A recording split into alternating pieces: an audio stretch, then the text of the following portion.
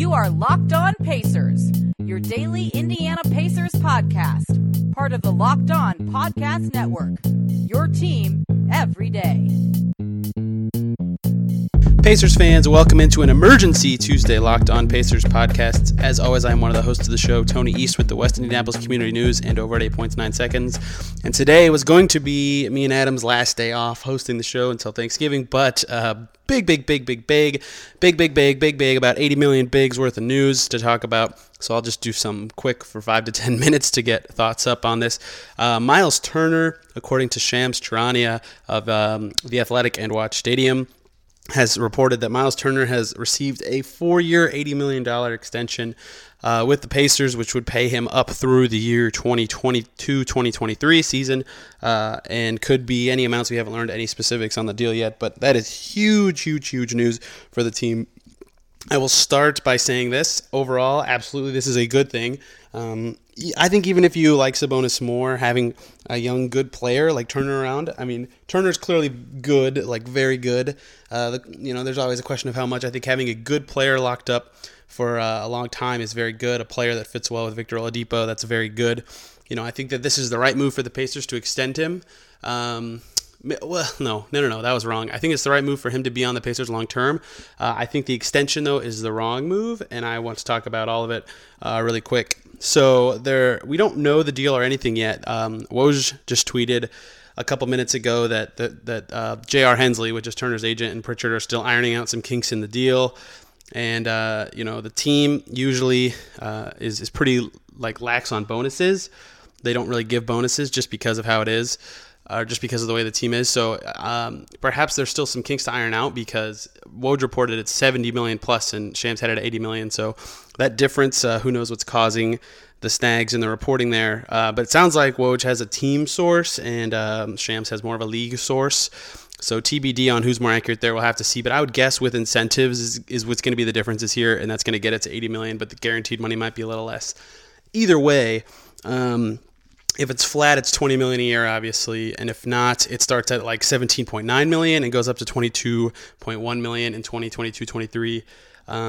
So I personally think this: Turner's cap hold next summer would have been $10.2 million, and I would have been personally happy with the team waiting to see if he shows signs of improvement, because right now he's probably a $15 to $18 million player. So if you go through the season, he's shown some improvement and gets to maybe 20 to 25 million, then you let him go to restricted free agency, and at worst he gets a max offer at about 28 million, and you're overpaying him by 3 million. Versus now, if he shows, and that's not a bad thing, if he's a max player and you're paying him just barely over what he's worth, whatever. But if he doesn't show improvement, then you would pay him an appropriate amount for what he's worth. But now you're paying him an amount that you don't know if he's going to be worth it or not. I mean, he could get up to 18 to 22 million, but he could also not. So it's about the same risk, I would say, in terms of about 3 to 5 million per season. So I guess financially in that way, it makes sense to lock him up and hope that that improvement is there. And I think that's a good bet given the way the yoga has gone, given the way he fits with the team in general. I think it's a good bet to show that he'll improve. But is it worth $7 million of cap space next summer? I don't personally know, and I think that I would have personally waited on that risk myself, just to see if I could use that $7 million more constructively and then sign him to whatever he might be worth next summer. Even if it is more, perhaps you could have gone farther at the opportunity cost of $7 million next year.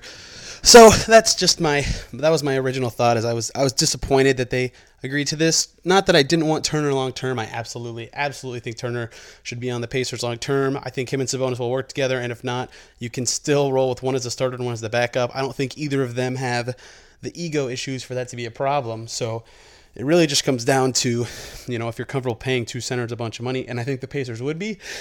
So, yeah, I think it's absolutely the right move. It's just the timing of it. I think having Turner long-term is the right move. It's just, I don't think an extension is the right move because of the other things that bars you from doing, the risk that comes with it, but it does show a commitment between both parties, which is incredibly important for everything, from agent camaraderie to to just a general guarantee and bet on each other. I think that the team clearly shows that they're invested in Turner in his future and that he can help the team. I think Turner has shown that he's invested in the Pacers this summer and he has earned this deal.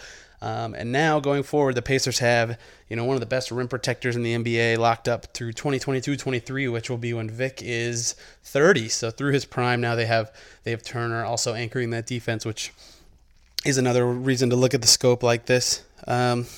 But another, I'm kind of out of aspects to this. There's a lot of layers to peel back, and I'll have more when the deal's out. Me and Adam will talk about it Wednesday after we recap the first game. But just in general, I think the timing was due today at 6 p.m., so they got it done last minute. I think that means that the agent pushed forward at the last minute. The team, I feel like, would not go for this last minute given the preseason, which I think that means that the agent feels like maybe the agent feels like he's going to improve and he wants to lock up the money now. Maybe the agent feels like he's not going to improve and he wants to lock up the money now. Who knows? Very, very interesting timing.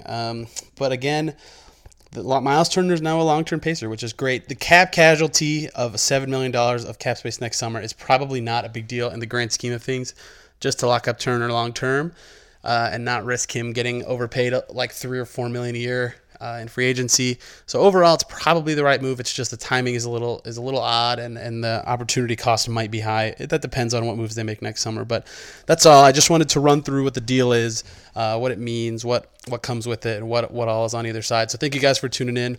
Again, we'll be ready to go for the season tomorrow, and I hope you guys enjoyed this emergency Locked On Pacers podcast. And welcome Miles Turner to your life for the next 5 years. Congrats to him and his agent. That's huge, and congrats to the Pacers. This is going to be an awesome duo for a long time.